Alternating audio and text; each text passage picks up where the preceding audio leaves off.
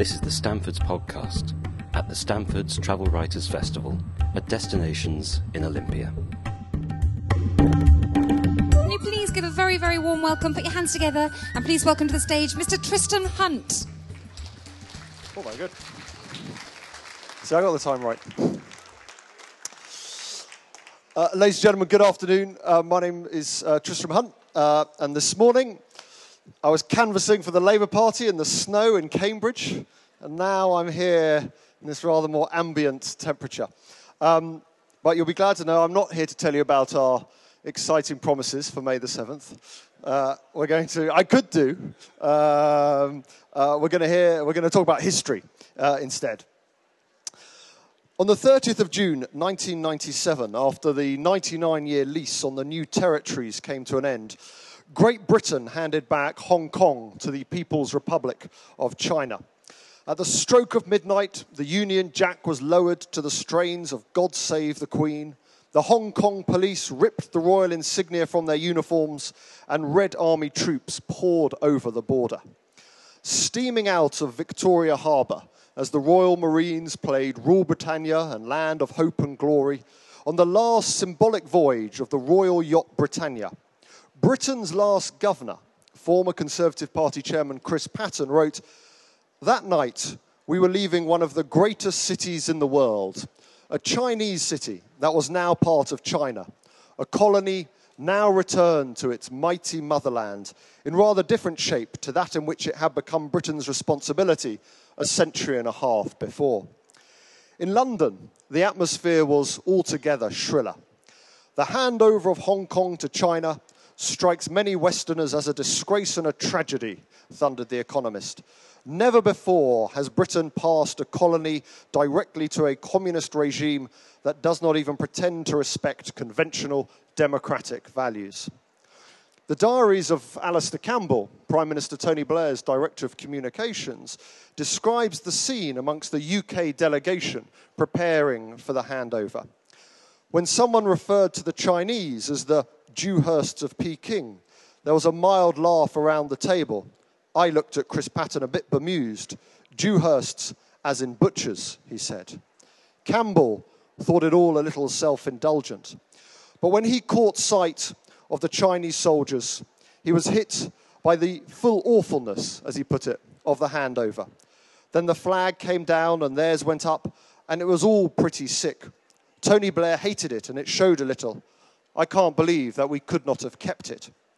In his own memoirs, Tony Blair recalls of the ceremony a tug not of regret, but of nostalgia for the old British Empire. He also revealed in that memoirs how, as a newly elected Prime Minister, he flies over to Hong Kong on this VC-10, arrives in Hong Kong completely jet-lagged, at which point the Chinese Premier thought he'd test him out on his knowledge of Shakespeare, which was not particularly strong. But there was one member of the British delegation keener to cling on to the past. In a confidential diary entry, His Royal Highness the Prince of Wales laid bare his despair at seeing the Crown colony returned to the mainland. Watching another piece fall from his family inheritance, the Prince lamented the ridiculous rigmarole of meeting the old waxwork, Yang Zemin, and the horror of watching an awful Soviet-style ceremony in which Chinese soldiers goose-step onto the stage and haul down the Union Jack. And it's so heartening the Prince of Wales no longer makes these kinds of gaffes. Charles, Philip, Arthur, George, Mountbatten, Windsor knew all too well that when his time came to assume the throne, the loss of Hong Kong meant that Britain's imperial role would be long past. Such is the end of empire, I sighed to myself. But if the British Empire has indeed come to an end, its legacies remain nonetheless apparent right around the world. And the most compelling of these phenomena still with us is the chain of former imperial cities from Mumbai to Dublin, Melbourne to New Delhi. After sporting pastimes in the English language, urbanism is arguably the most lasting of the British imperial legacies. And this imperial heritage is now being preserved and restored at a remarkable rate. as post-colonial nations debate the virtues and vices, the legacies and burdens of the British past, and how they should relate to it today. So what my new book seeks to do is explore that imperial story, explore the history of the British Empire through the urban form. 10 cities telling the rise and fall of the British Empire. It charts the changing character of British imperialism through the architecture and civic institutions, the street names and fortifications, the material culture and the ritual. And what it also charts is the idea of empire, how the motivation of empire was then made flesh through the urban floor, and how this vision of empire shaped us as much as it shaped the modern world. So, ladies and gentlemen, my story begins with my first city on the eastern seaboard of America, the city of Boston, where in the mid-17th century a small band of Puritan settlers and merchants sought to create a new England away from the fallen old England of Laudian Stuart England. Here, one will be able to practice religion freely, unless, of course, you're a Quaker. But you could then also make money out of the growing cod and timber industry. They called this city on a hill, this godly Puritan city, Boston, after the residence of one of their initial founders, who was from Boston in Lincolnshire. And what this map you can see above you reveals, I think, is the narrowness of Boston originally. Now all this land is infilled through the 19th and 20th centuries. But at the time, Boston was a tight, narrow, almost island on the northeast littoral of America, where Puritans and godly merchants came together to build a new world. But as the 1600s gave way to the 1700s, Boston became part of a transatlantic commercial world. There was a culture of Anglicanism, which meant that Boston was as much a part of English culture in many ways as Manchester, Exeter, London, and Plymouth. In Boston, they read the same plays, they went to the same plays, they read the same books, they subscribed to the same journals, they had the same culture. So the empire began almost in a sense of fraternity, separated by the Atlantic Ocean. But what Boston made its money on was, yes, initially trade, but also the wars of the British Empire during the 18th century. In the 1700s, Britain was at war with the Spanish and the French empires, and Boston grew rich as a provisioning city involved in supporting those conflicts. And after a while, the British Parliament did what it likes to do, which is ask for some money. And it began to suggest to Boston that they might want to pay some taxes for the Royal Navy and the British Army. And originally, the Parliament sought to raise money through a tax on stamps. And the Stamp Act was introduced. And why I love this picture is here you have a British ceramicist, and it's a great crime for a member of Parliament for Stoke-on-Trent to put up a picture of a teapot made in Derby. But you've got British ceramicists creating goods to sell to colonists who are beginning to resist the British government. So this was a marketing opportunity for the northeast of America coming out of Derby.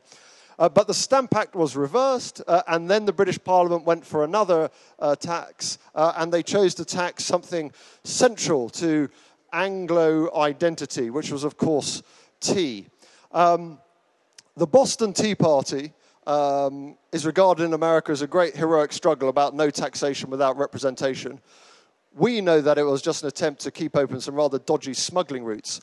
But either way, the British Parliament begins to become a foreign force to the people of Boston. And resistance begins in the American colonies. And what I love about this picture is you get a sense of the Boston Tea Party almost as an oil slick, that they pour the tea leaves into the harbour and it wafts all the way down to Dorchester. But that was the beginning of the end of the first empire with Boston. My second city of empire, my second city of empire, did you see the Boston Tea Party one? Here's the Boston Tea Party. My second city of empire is what goes with tea, which is sugar. which takes me to Bridgetown, Barbados. And the history of the British in the West Indies is a salutary and harsh reminder of the raw brutality, oppression, and racism involved in so much of the colonial project. The British became involved in sugar production from the late 1600s using techniques developed by the Dutch and the Brazilians, but they would never get the native Amerindians to work the land, nor indeed the Irish indentured labour. So the British followed the Dutch tradition and started to import Africans to work the land in the Caribbean. Between 1662 and 1807, British ships carried 3.25 million Africans across the Atlantic to America and the Caribbean. And here you see in this picture the bringing in of the cane from the fields, the crushing of the cane in the vertical rollers at the top, the juice coming out of that, and then going into the boiling rooms and on its way to rum and sugar and molasses. And what the sugar industry did was to transform this tiny island of Barbados, an island really no bigger than the Isle of Wight, into one of the richest territories in the world. The whole is a sweet spot of earth, not a span hardly uncultivated with sugar canes. All sides bend with an easy declivity to the sea and is ever green, wrote one visitor. And here you see the beauty of Barbados and the industrial landscape being worked. And I particularly love this image because it captures the Caribbean clouds so successfully. But what you also see in this image is the busyness of Carlisle Bay, the amount of traffic in Carlisle Bay, because, as you know, Barbados was the most easterly, and still is, the most easterly of the Caribbean islands. So this was the point at which the slaves from West Africa came in, and the point of which the sugar goods went back out in the triangular trade to Europe. And it was the riches of the triangular trade. It was the riches of sugar and slavery which provided the initial capital for the Industrial Revolution and helped to fund the further progress of the British Empire. My third city completes the initial Atlantic configuration, and it is the city at the heart of England's earliest colony, the city of Dublin. From the plantations of the late 16th century, the English and the Scots had settled Ireland, and as such they became a part of the Irish nation. These settlers and their descendants, the so-called Protestant ascendancy, turned the city of Dublin during the 18th century into a showcase of their civilization. Here we see Leinster House, the seat of the Duke of Leinster, one of the great landlords, one of the great plantation landlords in Ireland. And this is now the seat of the Irish Parliament, but it was also the model for the White House. This would be the architecture for the White House in America.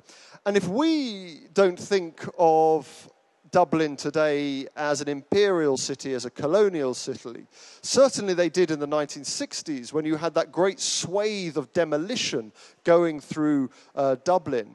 What they were knocking down in the 1960s was in many places a memory of the British Empire. As one Irish minister put it, Georgian buildings are an offence to all true blue Irishmen. They are a hangover from a repressive past, and they must go. And that was the impetus for the wrecking balls swinging through the terraces and the squares.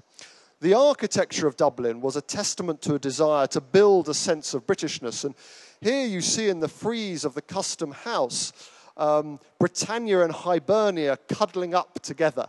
And you can see Britannia with the Union and Hibernia with the harp. And at the corners of this image, you see the ships bringing in the goods. And this is quite complicated for the history of Ireland because Dublin did well out of the empire.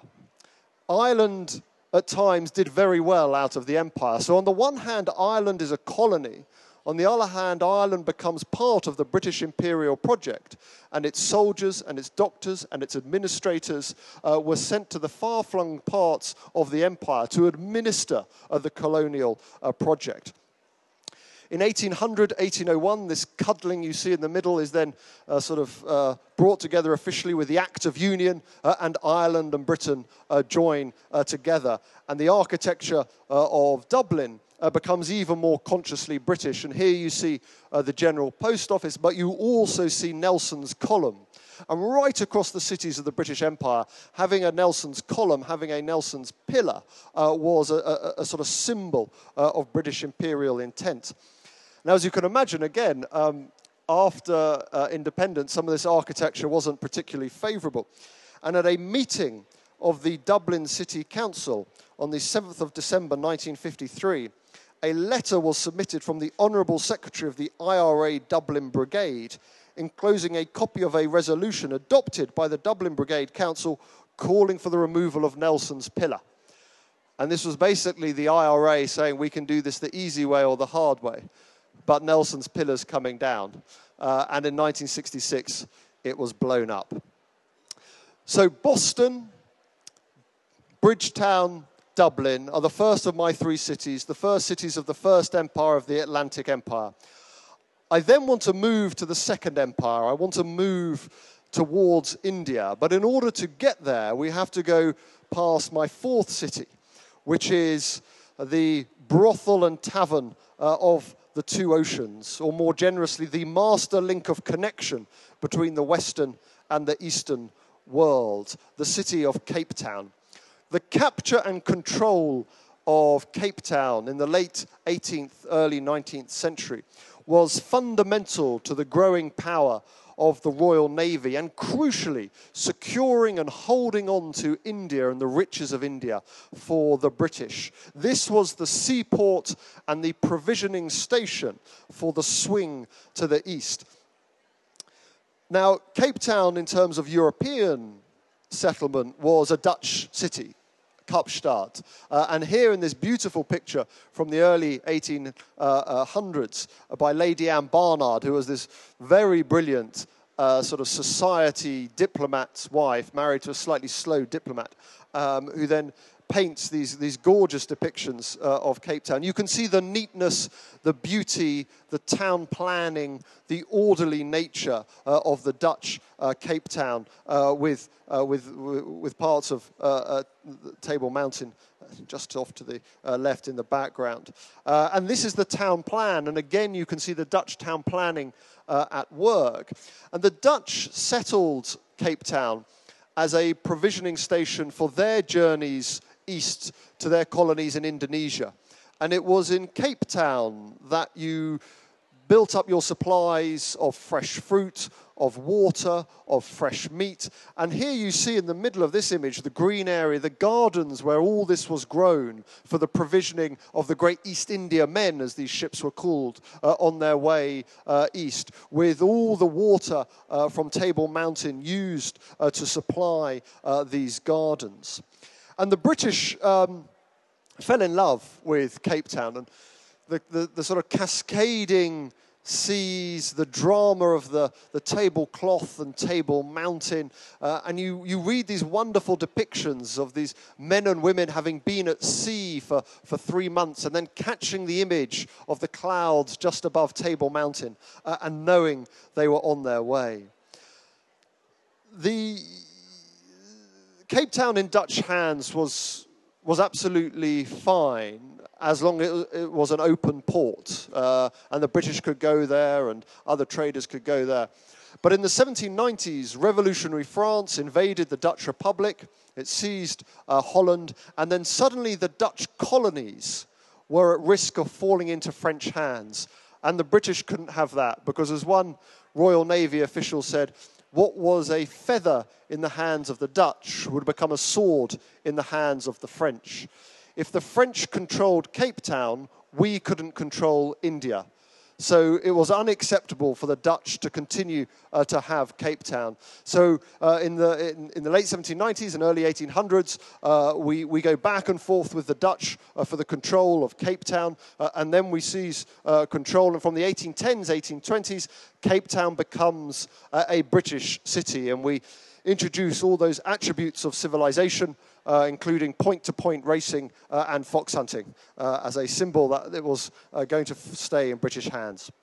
So what was the prize? What was the riches that Cape Town offered the segue towards? It was Bengal and it was Calcutta. Nothing could equal the magnificence of my approach to this town, wrote one visitor in the 1790s. For nearly 3 miles, the river, which is as large as the Thames at London, is bordered by lovely, well-built country houses with porticos and colonnades. The town is a mass of palaces with the finest fortress in the world. To the Victorian imagination, Calcutta will be connected with the Black Hole of Calcutta and fears of Indian resistance and rebellion. But to the Georgian imagination, to the 18th century, Calcutta was a place of extraordinary riches. It was from the textiles of Bengal, it was from the spice trades of Bengal that the East India Company built up its phenomenal wealth. And the expropriation of that wealth from Bengal partly came to London, but it also was there in Calcutta, building up these extraordinarily beautiful palaces and riches. Calcutta was the city of palaces, where this East India Company wealth was then shown off through the architecture. But at the same time, Calcutta begins to symbolize this move to a different vision of empire. An empire concerned with more than just trade, an empire concerned also with territorial ambition, an empire of land as much as money. And the man behind this was Richard Wellesley, Governor General of India, the brother of the future Duke of Wellington, who wanted much more of a Roman empire in India than an empire of trade. And his time as Governor General sees the British embark on a series of wars, really stretching the footprint of the British Empire right up to the edge of Delhi. And so just as Gibbon is writing the decline and fall of the Roman Empire in Britain, in India, the British are beginning to think of themselves as the new Romans, to think of an empire along Roman trajectory. And again, this is celebrated in the architecture. So here we see an image of Government House. This is Wellesley's vision of Government House, which is a consciously Roman classical vision of what empire is about. And in this image, self-consciously contrasted against the indigenous dark town, the crumbling Indian town of Calcutta. Here the British portray themselves as a forceful Western civilizing force. But behind so much of this high-minded imperial purpose was the grubby reality of what funded much of this imperial project, which was, in the case of Calcutta, the opium trade. One of the most successful exports out of Calcutta was from the Bengal poppy fields, and the opium headed east towards China. And it crept, as one British missionary put it, in a most mysterious and fascinating manner into the homes of the rich and the poor, and with its mystic fingers gripped the hearts of old and young. The most lucrative market for opium was China. The Chinese, quite rightly, wanted to block the importation of opium into Chinese cities, and the British thought this was terribly unfair because they were denying themselves the great wonder of free trade. And so we embarked on the First and Second Opium War to open up China to the wonders of free trade. And what the British wanted was a port where the opium could be landed, where free trade could begin within China. And so the fragrant harbour, or Hong Kong, was settled.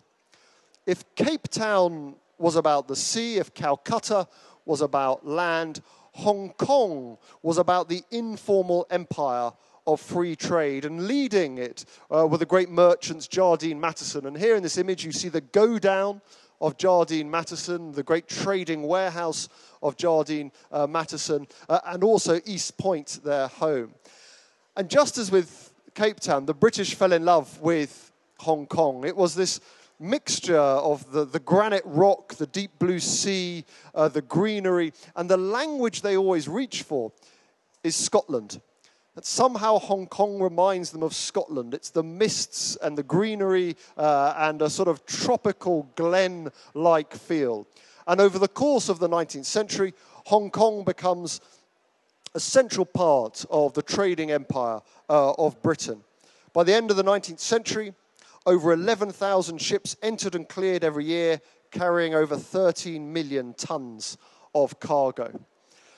But if the riches of Calcutta initially went towards Hong Kong, my next city shows the move away from the East India Company to a more industrial capitalist model of relations between the cities of the empire. Because the third man in the Jardine Matheson business was the great Parsi merchant Sir Jamsetji Jejeebhoy, who was instrumental in beginning the great growth of Bombay. And if Hong Kong was the fragrant harbour, this place of clean air and beauty, Bombay was the Birmingham and Manchester of the British Empire. This was a place of industry and growth and unapologetic wealth creation and vulgarity. And what made Bombay grow was the American Civil War. The American Civil War saw the North blockade the South. The South couldn't get its cotton to Liverpool. Bombay started sending its cotton from Bombay to Liverpool to be worked in Manchester. And then Bombay started to think, well, why are we exporting all this cotton over there? We can do it ourselves. And so Bombay in the 1860s and 1870s becomes this great industrial city. And it celebrates this sense of industries through this amazing high Victorian Bombay Gothic architecture, this bizarre mix of the Natural History Museum, Balmoral Castle, Gormenghast. Here you see the Victoria Terminus, the central building of the British Empire, and next to it, the municipal corporation buildings. This was a consciously sort of Victorian aesthetic at the heart of the empire. But my favourite building my favourite sort of edifice within Bombay is this lovely fountain in Crawford Market, designed by a man called John Lockwood Kipling. John Lockwood Kipling was a professor of art at the Burslem School of Art in Stoke-on-Trent. He then goes as teachers at the Bombay School of Art. And while he's in Bombay, his son is born on the grounds of Bombay School of Art. And because John Lockwood Kipling loves Stoke-on-Trent and North Staffordshire so much, he named his son after a North Staffordshire beauty spot, Rudyard Lake. So Rudyard Kipling is born in Bombay, but we regard him as a child of Stoke-on-Trent. And he's welcome back any time. My next city looks to a different architectural form, which is the suburban house. Melbourne grows exponentially in the late 19th century, and part of that is a suburban aesthetic, just as London, and here we are in West London, just as London develops this suburban aesthetic in the late 19th century. And this architecture speaks to this broader notion of kinship, this notion of empire across the white Commonwealth of the late 19th century, South Africa, New Zealand, Canada, Australia, a crimson thread of kinship, a shared imperial identity, and an increasingly racialized sense of what empire was about. And with it, a notion that the future of empire might actually lie in the hands of the young men and women of the white Commonwealth, rather than in decaying industrialized Britain. And this relationship between the mother country, between Britain and the colonies, is then explored through a series of sports matches, through a series of test matches between Australian teams and British teams, in which behind it all is this notion of virility and this notion of rising up against the mother country. For all that the sceptre has passed away, it may console them, the British, to note that the English race is not degenerating, and a generation has arisen which can play the best bowlers of the time. What was more scary was how this this sort of martial spirit, this language, then became the drumbeat in the lead up to the First World War. And one of the most terrifying poems in Melbourne schools in the early 1910s spoke of a team that is ready to take the field to bowling with balls of lead in a test match grim where if one appealed, the umpire might answer dead. My penultimate city is the Rome of Hindustan, is New Delhi. This is the high point of empire, and those who tried to describe New Delhi were almost lost for words. Dome, tower, red, pink, cream and white, washed gold and flashing in the morning sun. The traveller loses a breath, and with it his apprehensions and preconceptions. The architecture of New Delhi wasn't the Bombay Gothic, it wasn't the sort of Roman architecture of Wellesley and Calcutta. It was a consciously imperial architecture.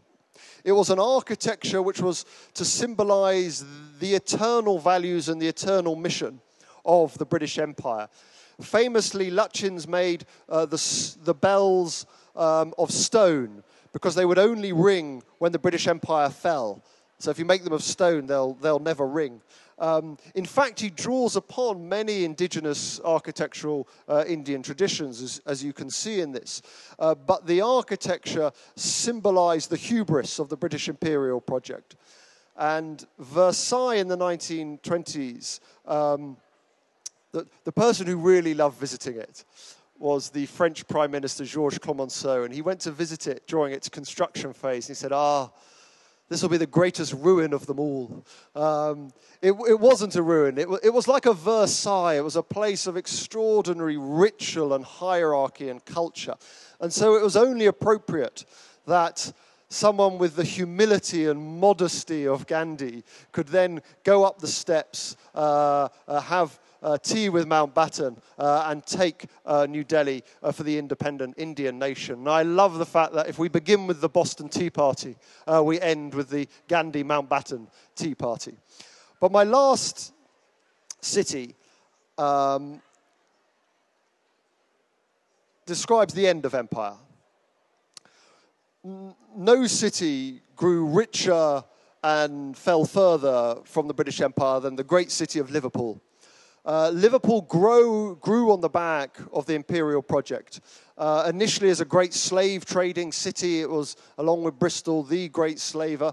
And then in the 19th century, it imported raw materials from the colonies and then exported finished goods from the industrial cities of Manchester and Birmingham and Stoke-on-Trent.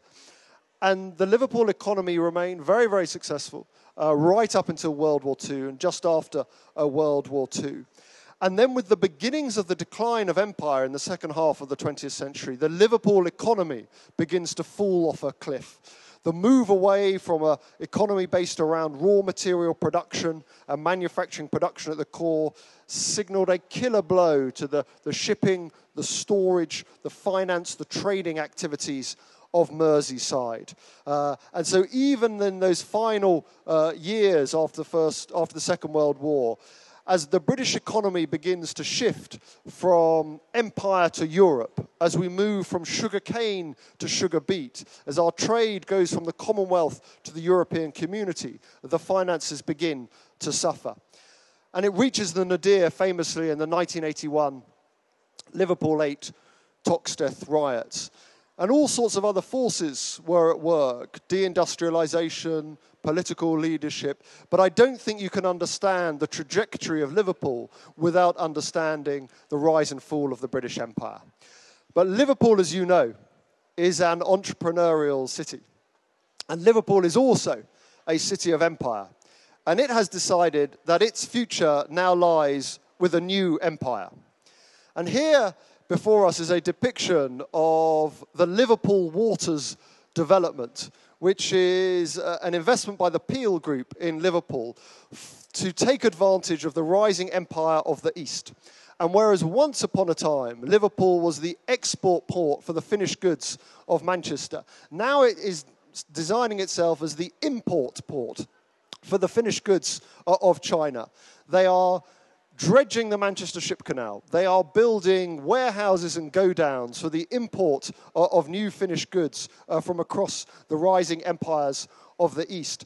And right in the middle of these pictures, you can see a new design, a new putative design of skyscrapers and investment paid for by Chinese investors. And not all of this has the approval of everyone in the Northwest. In 2010, the Wirral Society of Local Conservationists condemned those who are dead set on restructuring the riverside entrance into the port of Liverpool into the style of Sydney, New York, or Shanghai. They suggested it is very feasible that many Wirralians will not like the idea of being Shanghaied. But new empires are rising, and ladies and gentlemen, their force will be felt in a new generation of imperial cities across the globe. Thank you.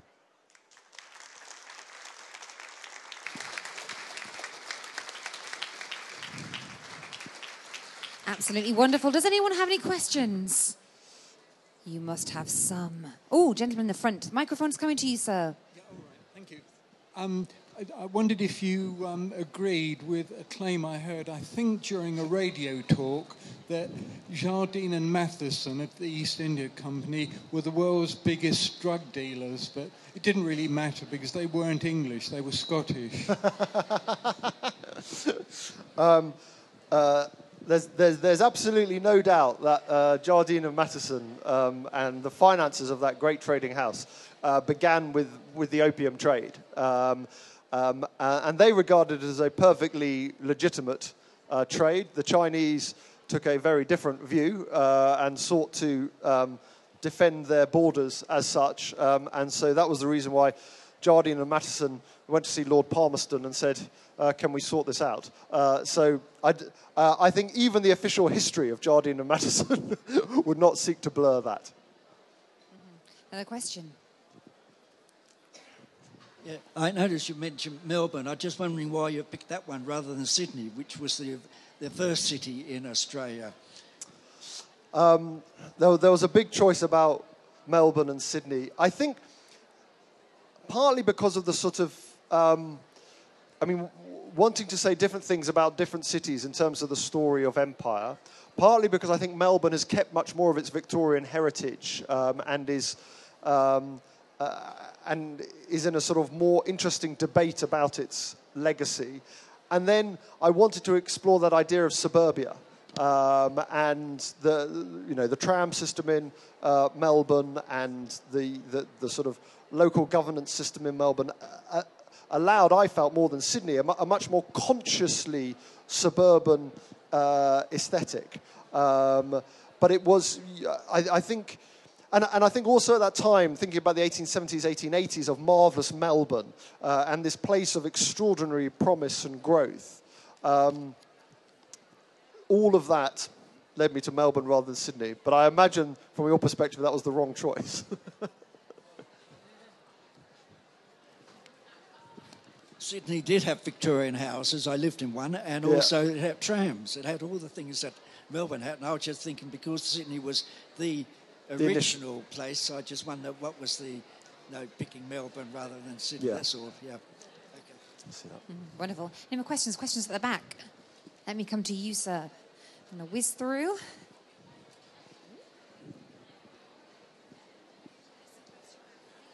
Pardon? Right, we now know a lot about thriving industries across the globe, and I was interested in the sustainability of such industrialisation. I mean, for example, how have these industries managed to thrive without diverting global tourism and without undermining natural resources? I think the history of many of these cities, and 9 out of 10 of these cities are port cities, are you're absolutely right, are often vehicles for the sort of expropriation of natural resources and the export of raw materials. It begins with timber and fisheries, and then goes through all sorts of other forms. I mean, the period in which the vast majority of these cities were built, a sense of ecological awareness was simply not there. But what you also saw was a draining of resources and a draining of human capital. In terms of Calcutta, it was known as the bleeding of Bengal, that all of the riches of Bengal, taken by the East India Company, expropriated and exported abroad. So you're absolutely right to raise that issue as one of the dynamics in terms of the history of these imperial cities. Good question. I've got a question for you, Tristan. Look at me sitting in the audience. Hello. I just want to know, all these amazing cities that you've talked about, have you been to them? I certainly. Why would I write this book? We're not going to all these cities. Exactly. Well, if you've been to them all, where are you going to go next?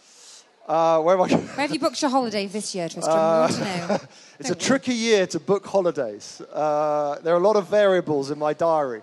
I'm sure you get time off. I probably will be going to Ilfracombe in North Devon. That's beautiful place. Beautiful Anywhere place. further afield? I might also be going to Carcassonne in south-west France. But as I say, I'm making very few forward bookings at the moment. Right. You could all make that a lot easier, but... Oh, you'd get it in there, didn't he? Anyone else got any questions? Anyone? Come on. I think there's a gentleman here. There we are. My colleague will bring you a microphone.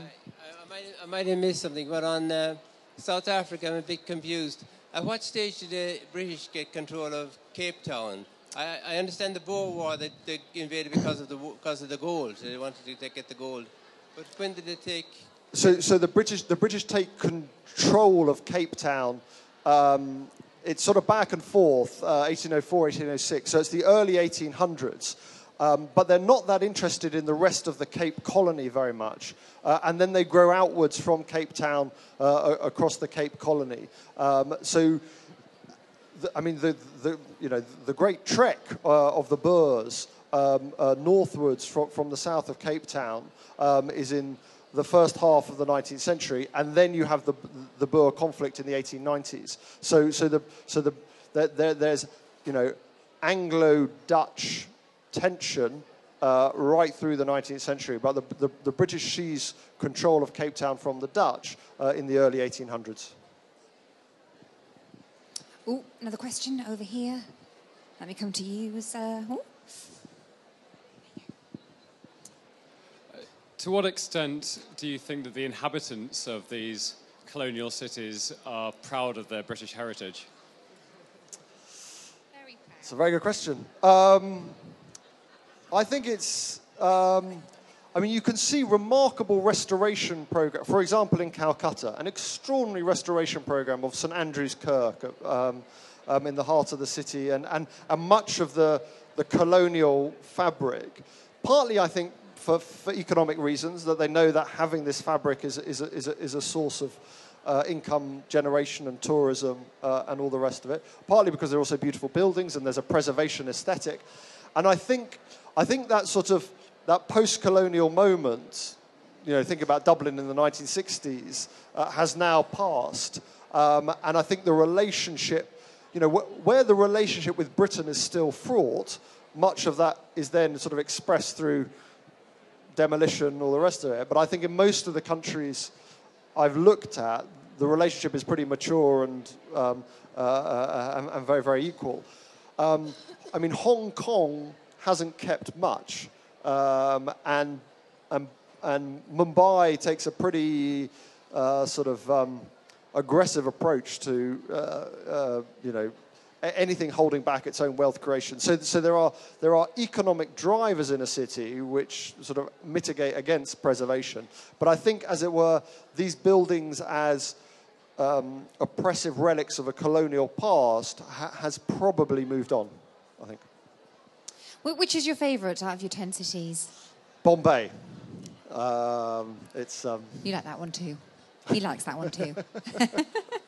There's something just sort of grandiose and dominant and sort of... It's the chutzpah of Bombay. That's what I like. That's what you like. We might have time for one last question. Anyone want to be the last question? Okay, I'll be your last question. What are you doing tomorrow? Where are you off? Have you got a day off? I've got a sort of horrific catalogue of children's birthday parties. Brilliant. Good old dad. Absolutely brilliant. Tristan Hunt, everybody. Thank you.